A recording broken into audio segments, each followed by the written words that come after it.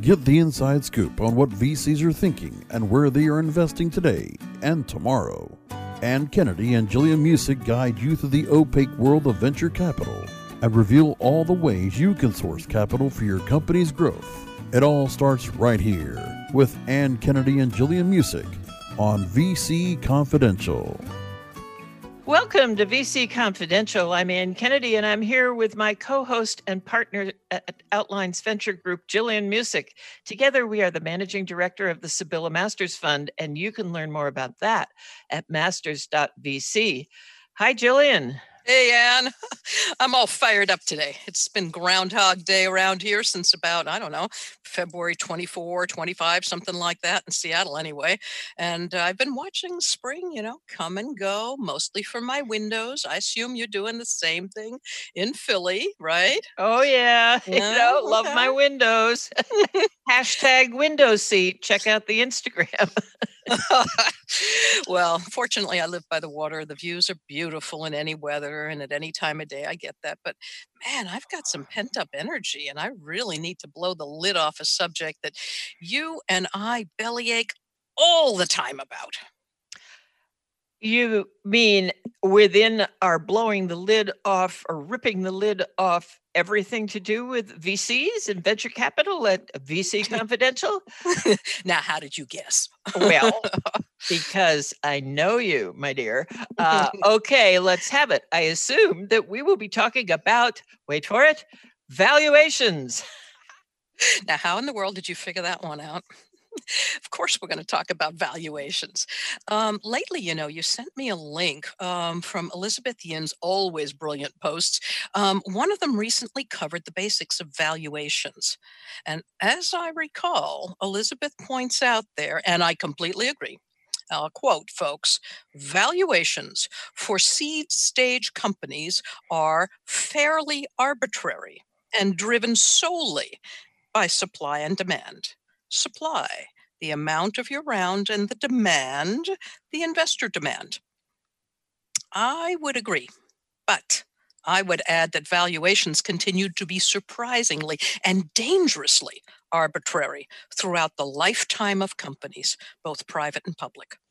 And it's not just an early startup phase issue. So this is, let her rip. Yeah, and I'm with you on this. It's always kind of mystified me, valuations. As there seemed like some sort of voodoo. Yes, I understand what she's saying about supply and demand. Yes, that makes some sense. But you say I'm raising. I don't know. Let's just make up some numbers. I'm raising 1.5 on a 4.5 valuation. I don't know. That doesn't mean anything to me. It's monopoly money. Yeah. So in her post about how VCs make money, which curiously, has something to do with valuations. We'll get to that later. Elizabeth included a simple chart that explains how valuations work on one of her posts. And it was interesting because she did this on a piece of paper with a Sharpie pen instead of a fancy chart. It was really well done. We'll put the link up on our LinkedIn page on our announcements of when this show is live, and you can go see it because it's really well done. Anyway, seems like a good place to start. So I know it's radio. Radio does not have visuals, never has, and never will. But can you paint that chart in words? Yeah, sure can. So here's how it works. Now, if you're at home, and you should be, grab a paper and a pencil and sketch this out. Now, if you're jogging, stay 6 feet away from that oncoming foot traffic. Concentrate. You're still going to get this, I promise. Here's how it works. You have, say, 4 to 6 companies. You invest some amount of money. Let's see, in company A, you put $5,000 in. And these are very small numbers, but, VCs, you can say, you're putting 500,000 or at least 5 million or something like that. All right. Let's just use these numbers, though. Company A, you put down $5,000. All right. It had some kind of value at the time, the company. We're not even going to talk about that. Yeah. But today, the paper value of that is 0 because the company didn't survive. So your markup multiple, nothing. Okay. Zippo. Company B, same problem. Company C, same problem, because this is equity venture capital. These things happen all the time. Now, company D, all right, you got $10,000 in those guys, and it's still worth $10,000 today. It's considered a markup multiple of 1. That Which is kind what of, they mean by the 1x, right? yeah, but it's a little specious there. Right there, it's a little specious. You invested 10,000, you can get 10,000 back. You haven't made any money. Right. Okay. In fact, because you didn't invest it, say, in, I don't know, the stock market, which averages 8% a year, you've actually lost money. There you go. Okay. Now, let's do it again. You put in 10,000 and now it's worth 85,000. Ooh, an 8.5 multiple. Right? And this can go on. You put in 5,000 and you get 50,000 valuation today, 10x multiple. The question is, who sets that number? How do you know it's worth that today if there's no public market for it? Right. That's my question. Yeah. Yeah. Okay. So let's talk about how those valuations are calculated. Right. And after that, we got a couple of more questions, right? This was a good primer, right? Lots of questions. Okay. So that's a good primer, right? You put money down, you get money back at the end, right? That's how the valuations are considered: the pre-money valuation, a post-money valuation, and your future valuation. We got all those 3 pieces in place so far. So the first question is, who the hell sets your startup's valuation anyway? The answer is you do, the entrepreneur. You, the buyer, does. Okay. Right? Oh, excuse me, the seller. Sorry, you, the seller, sets that, right? And of course, your buyer also helps to set it. It's like anything else that's sold on the planet. The cost of a thing is based on what the seller asks for it and what the buyer is willing to pay for it. And that's what Elizabeth is talking about, right? When you set a valuation for your company, you're really just, firing the first salvo. If somebody bites, great. But generally, there's going to be some kind of negotiation at the VC level and sometimes at the angel level as well. In other words, you'll hear that a VC might be interested in investing, but they want you to consider setting your valuation lower, right? In future podcasts, we'll talk about how angels do that and so on, and how valuations work with convertible notes and all of that. Right now, we're talking about VCs. Right. And if they come to you suggesting you set your valuation at a lower price, is that good news or bad news? Well, how should I say? It's just news. Oh, right? okay. I mean, it just is, right? At this point, you're just beginning to have this negotiation. You're finding out where the number will sit when you start. Okay, right? so that makes sense. And it aligns with what Elizabeth said. It's a supply and demand situation. So the seller sets the price and then learns whether there are willing buyers. It's kind of like if you're selling your house or your car or anything else, right? Right. Applying that to our subject today, I'd say the takeaway, folks, is this. Don't set your valuation so high that no one will bid on it, if you will.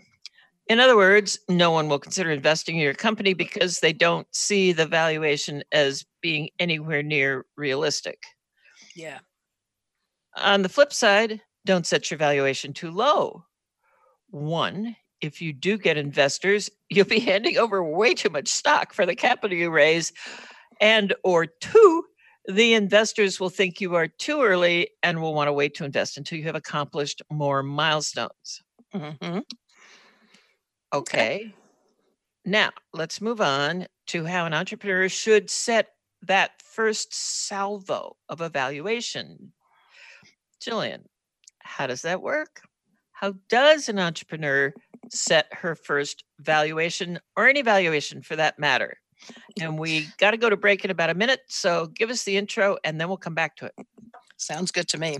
So getting your arms around the value of your company should include the consideration of things like the global size of your problem, coupled with the power of your solution, the competitive landscape, and the likelihood that you're going to be able to acquire a significant portion of the market at a reasonable cost per acquisition of your customers. Once you know what is it going to cost me to build this company into a global behemoth, how likely is it that I can really do this? In other words, is my IP protected if I really come up with something different, and so on? And what is the value of having done all of that? I mean, did I do something around tiddlywinks, or did I do something, around rocket science, and then suddenly the world is going to be occupying Mars, right? The size of what you're talking about will help you to set that valuation. That makes perfect sense. So I have so many more questions about valuation, and we're going to go into those after the break. But right now, we do need to take a break for our sponsors. Speaking of value, and this is VC Confidential, and we'll be right back. More ways you can source capital for your company's growth on VC Confidential is coming up. Are you looking for the best in WordPress speed, security, and scalability? WP Engine is a digital experience platform for WordPress, powering digital experiences for large brands around the world. With easy-to-use site management tools and powerful do-it-your-way development features, WP Engine gives you the flexibility to build it your way. Improve your SEO and conversion rates with a faster site on WP Engine. Learn more on WPEngine.com. Do you look at the task of ranking your site at the top of the search engines like you would climbing the top of Mount Everest? It doesn't have to be. TopSEOs.com knows how hard that climb can be, and they can make top ranking a reality. Top SEOs sends you to only the right search vendors and agencies that they know will work for you. Since 2002, TopSEOs.com has reviewed and researched the best search engine marketing agencies and solutions providers. Don't risk the cost of falling off the proverbial peak of search rankings. Let Top SEOs give you peace of mind. TopSEOs.com, the independent authority on search vendors. Ann Kennedy and Jillian Music are back with the inside scoop on what VCs are thinking and where they are investing today and tomorrow on VC Confidential, only on WMR.FM.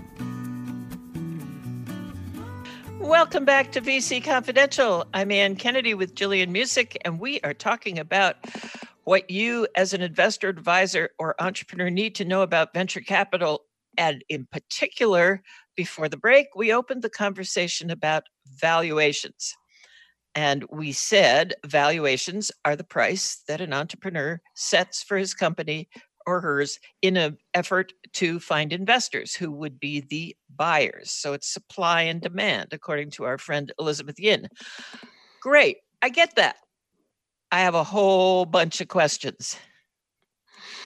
Okay, so let's return to that concept of how the valuation is set. Okay. All right. The first one really is the size of the problem. Sometimes one raises money for, I don't know, a new food product, fancy bicycles, whatever, that sort of thing, right? Those kinds of capital raises are generally angel capital raises. They could be crowdsourcing, stuff like that. But this conversation is going to focus around venture capital. This assumes that you're building a globally scalable company that has a serious possibility of global domination. So by its very nature, it sits in the world of things like Google, Facebook, Expedia, those kinds of companies, right?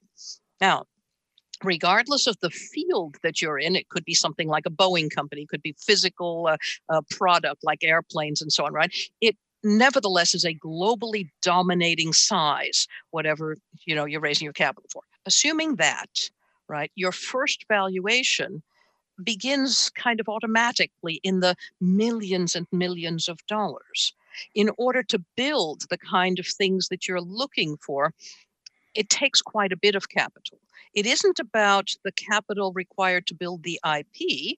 For example, to launch something like a Facebook took relatively little amount of capital, right? It was a simple piece as they began, same with Google and so on. Simple pieces when you begin, becoming more complex over time. The real cost is in the acquisition of the consumer. It's not a build it and they'll come, right? That's when you have to figure these things out. What's it really going to take?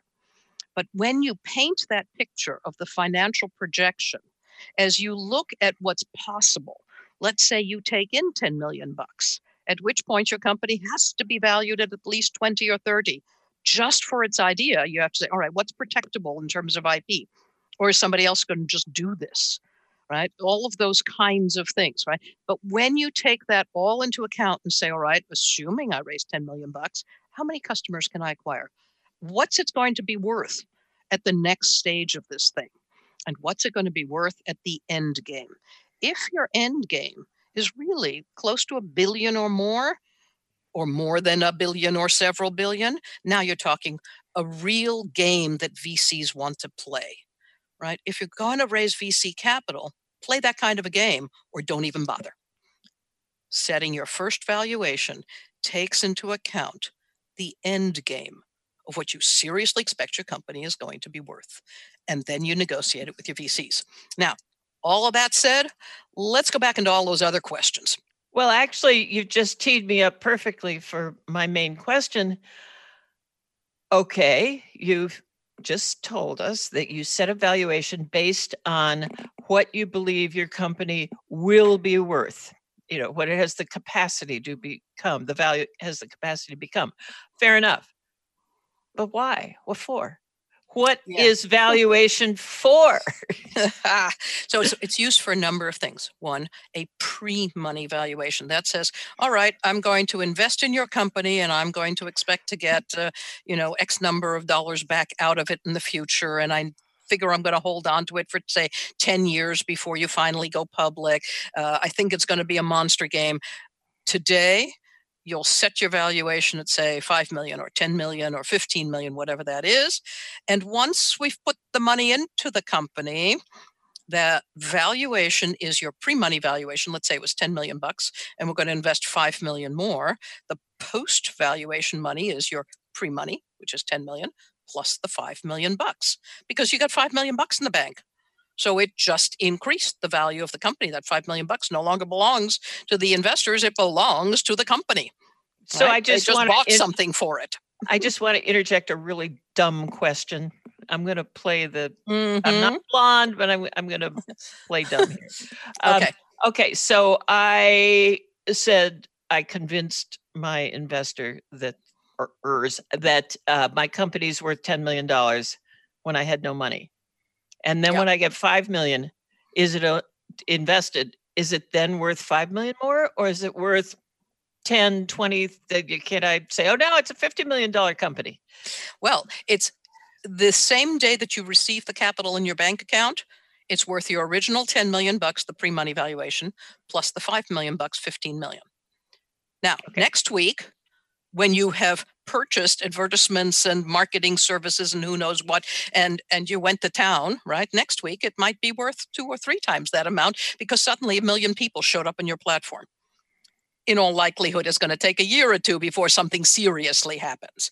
But every time you accomplish a milestone that would say the power of this company is increasing, that's when the valuation goes up. So companies like Angelspan, with whom we work over at the Masters Fund, right? Companies like Angelspan use a series of metrics to value companies at the pre-money stage, at the post-money stage, and at every stage along the way. They focus the entrepreneurs on the kinds of metrics that would say, is this really worth something? Even at Moz, we had a series of metrics that we used that said, is this company growing? Or is it contracting? Are we thriving or are we failing? Right? Those kinds of metrics do not always have to do with cash or capital. It has to do with things like, for example, at Moz, right? It was the number of people who showed up at the site. That's nice.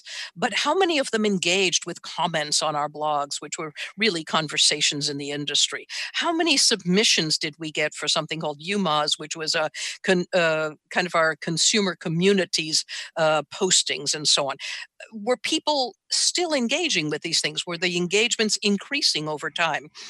those were the kinds of things that said, yes, the community is growing. If you have a community of people who are willing to engage with your brand and it increases in the amount of engagement, the number of people, all of that, there is actual value to your company. It's easier to sell to a community of people who already like your brand than it is to go pay to have your, ads posted at Facebook and Instagram and Google and so on and so forth. That's why we look at different kinds of metrics for companies. That's what we're focused on when we determine what it's for. Pre-money, post-money, it's certainly used when you go public, right? You have to set a number and then that's what the stock will be sold for when you go public. But immediately, upon an instant, within a second of that bell ringing on Wall Street or wherever the hell you decide to go public, right? The public tells you whether or not they're willing to pay. And the price either goes up or down. Right. Yep. So we've seen some pretty exciting ones, right, where it went immediately crashing into the ground. It's like, oh, that was interesting.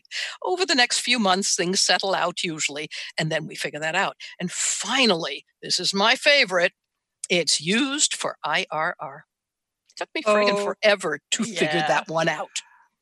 It doesn't mean international resource recovery, does it? No, no. Snap. So here's the thing. It means internal rate of return. And in the end, this one really troubles me, right? And I'm blowing the lid on this one because, boy, am I going to get those cards and letters from my colleagues. The internal rate of return is a number that is calculated during the lifetime of a venture capital fund. Okay. So the venture capital fund says, I don't know, they raise $100 million. They invest in companies. And then they track the valuation of those companies as the companies grow, but they have not yet sold or have an IPO. There is no market for it, right? So it's in there and you're all playing with the valuations. And every time you invest more money in a company, well, it's worth that much more money. So we continue to play games. You have a $100 million company and some colleague and you and somebody else puts in, I don't know, another 200 million. Suddenly we have a $300 million company. And then some other private equity group throws in another $500 million, $500 million, and it just keeps going, right? The question is, did the company really make any money? Are they, returning? Are they creating revenue here of any kind? We consistently see companies where we're still tracking eyeballs, if you will, right? We're tracking goodwill and all of these other metrics I talked about, which are suitable at the earliest stages before revenue. But these companies are going on and on and on without making sufficient revenue to sustain themselves, taking in more and more capital, with companies buying more and more of their stock. And still, we continually use this as a valuation of the companies. Collectively, they become the valuation of the portfolio fund, and the internal rate of return can increase without anybody having bought a public piece of stock. So hang on with that. as we go to break, I just have to say, if we had viewers on our podcast, if it were a video cast, you could see me rolling my eyes, because what's rolling through my head right now is, how is this different from magical thinking? So with that, I'm going to take us to a break, and then we'll come back and see if we can wrap up about this whole topic of valuation for our listeners. This is Ann Kennedy with Jillian Muessig at VC Confidential, and we will be right back. More ways you can source capital for your company's growth on VC Confidential is coming up. Ready to do a podcast for your business? Make that podcast elevate to enterprise level. Let webmasterradio.fm expedite and execute your podcast to build your brand and broaden your customer base. Webmasterradio.fm has worked with the world's biggest tech brands, Google, Yahoo, and Bing, and have worked with fast-growing brands like ShipStation and GoDaddy. Now it's your turn. Contact BRASCO at WMR.fm and rush your enterprise-level podcast into production at a very reasonable rate. Email BRASCO at WMR.fm. Here's the truth you need to know about podcasting. The biggest problem you face right now as a future podcaster is the myth that it takes an enormous amount of time or effort to produce a high-quality professional podcast. Luckily for you, there's a solution to your problem.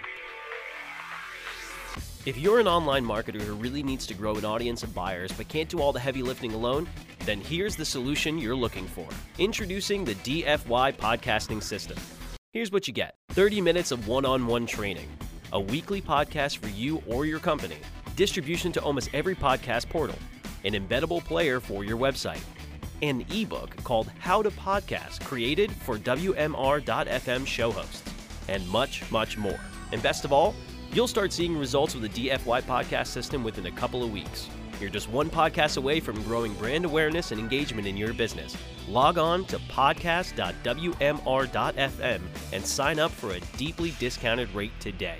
That's podcast.wmr.fm. Ann Kennedy and Jillian Music are back with the inside scoop on what VCs are thinking and where they are investing today and tomorrow on VC Confidential, only on WMR.fm. Welcome back to VC Confidential. I'm Ann Kennedy with Jillian Music, and we're talking about today valuation. And this is something that you, as an investor, an advisor, or an entrepreneur, really need to know about venture capital. So before the break, we got into who sets valuation, what is it used for, when it changes, and that old black magic IRR, internal rate of return. So Yes. this brings me to my core question to the entire broadcast today. Whom does a high valuation benefit? Okay, I promise we'll do an entire show on the calculations of an IRR and how it all comes together, because getting your heads around that, either as an investor or as an entrepreneur, is kind of an important issue. But who it serves, I think that's an important issue too. There are 409A valuations. These things are kind of formalized valuations of a corporation that inform the IRR of a fund. Right? Now, a formal valuation means a third-party company has been asked to assess the value of a company. They can go in and determine things based on some kind of metrics. Again, some of them cash flow, some of them not.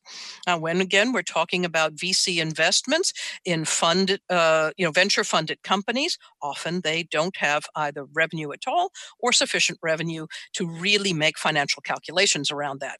As a result, when you look at when a valuation company comes in to take a look at that number, they ask, what is the purpose of the valuation? Wow. Yeah. Doesn't that sound a little like, what would you like the numbers to read were flexible? Did I mention black magic? Right. I mean, truly, this is pretty fuzzy stuff. Now, on the flip side, it's not illegal, if you will. They're not being sly or anything, right? They really do want to know, what is the purpose of the valuation. If you want a valuation so that you have investment or you're going public, you would like a higher valuation within reason. Again, not too much that nobody's going to want to bite, but enough that it makes it worth your while. And that's whether you're going for the public market or whether you're going for a private market, in other words, raising venture capital. Now, that's one thing. The second piece would be around getting a valuation for your employees, for example, to take a strike price on their stock options. You give out stock options with a compensation package, sometimes in lieu of some working capital or kind of salary type things in the very early stages as well. But it's usually part of a compensation package. The question is, with a stock option, since I'm going to have to pay for that stock in order to exercise it later, I, as an employee, would prefer that the value is lower. Right. So maybe I pay a dime for the stock and I'll sell it for $1, or I pay $1 for the stock and I'll sell it for $10, that kind of thing. Right. So I prefer that it's lower. Within reason, the question is, what could that stock option strike price be set at? And so you want to get something that's reasonable and defensible. Right. That's what these valuation companies do. Now you know why you might want it a little lower and why you might want it a little higher. Okay.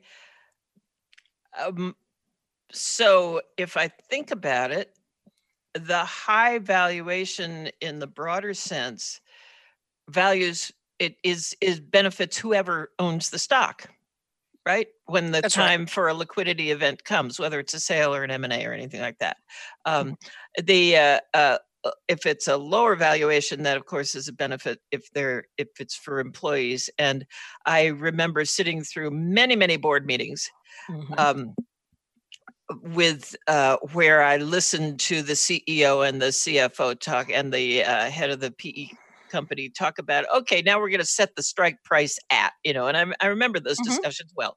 Right. And they were given about the options. But to return to our core topic today, you and I and Masters Fund, we really focus on venture debt. Yes. So venture debt, as we described in a previous episode, is when you take capital, but you don't trade equity shares in your company for it. That's right. You take capital and you pay it back as like a loan, as over yes. the life of your company. So does that increase your valuation when you take a venture debt, or decrease it, or have no effect? What does it do?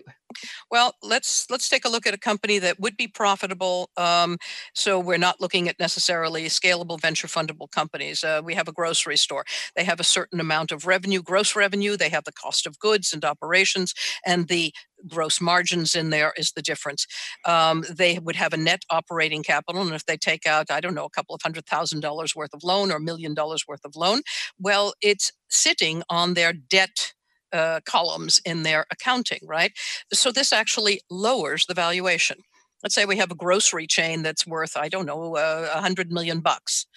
Right. Well, if they've got $50 million worth of debt, they're not really worth the $100 million. You have to acquire the debt as well if you're going to buy this company. Right. It lowers the value of the company. And so you want to take a look at those things. On the flip side, if you take a reasonably small amount of venture debt capital in order to get to the next stage of growth, you can hold on to your stock, not giving it away in exchange for capital at the earliest stages of the growth, which means that, again, you're kind of selling your stock at the lowest possible price, right? Maybe you should take venture debt money and say, yeah, I'll pay this stuff back from percentages usually of gross revenues. I'll pay that back. And then when I'm ready to sell stock, I'll be at a much higher stage. Maybe you acquire more customers. Maybe you complete a product. Maybe you file for IP protection. Maybe you acquire just new markets. So you've been selling in the States and now you're suddenly selling in, I don't know, Mexico, Venezuela, and Brazil as well. Whatever it is that says, the value of this company will increase significantly if I take this amount of capital. So I take $1 million worth of capital, but if I leverage that capital properly, I can acquire assets of the company, again, new sales, higher, better IP, better products, whatever the hell it is, right? And it will increase the value of my company, say, to $10 million worth additional. Then the $1 million of debt is worth $10 million of value to the company. At that point, you might go out for venture equity. Well, indeed. And as we pointed out in several episodes of VC Confidential before, and we will continue to point out, any of this kind of funding, whether it's equity or venture debt, is for growth. It's not for operations. And the point is to grow. So the difference that I see in what you just said is that if you have venture debt, you still have your equity in your company to then offer to investors if you want to do an equity investment later. And you said, oh, sure, it lowers your valuation. Well, of course it does. That's like a balance sheet issue. But you have the power to raise that valuation by paying down the debt. It's by paying down the debt and also accomplishing what that capital can bring you. And with that, we are there again at VC Confidential. Take us out, Ann. How is it we run out of time so fast? Anyway, that's it for this episode of VC Confidential. We invite you to join us each Tuesday for a new episode as we take a deep dive into the opaque world of venture capital and share learnings and ideas on the inner workings of the shrouded corner of business finance known as venture capital. We'd like to thank our producers at WMR.FM who agreed to take a chance on our new show, VC Confidential. You can listen to future shows right here on WMR.FM and in Apple Podcasts, Stitcher, Spotify, and wherever you like to get your podcast. You will find all our CEO Coach podcasts there as well. I'm Ann Kennedy with Jillian Music, and we are glad you joined us on VC Confidential. You can find out more about us at outlinesventure.com. Till next week.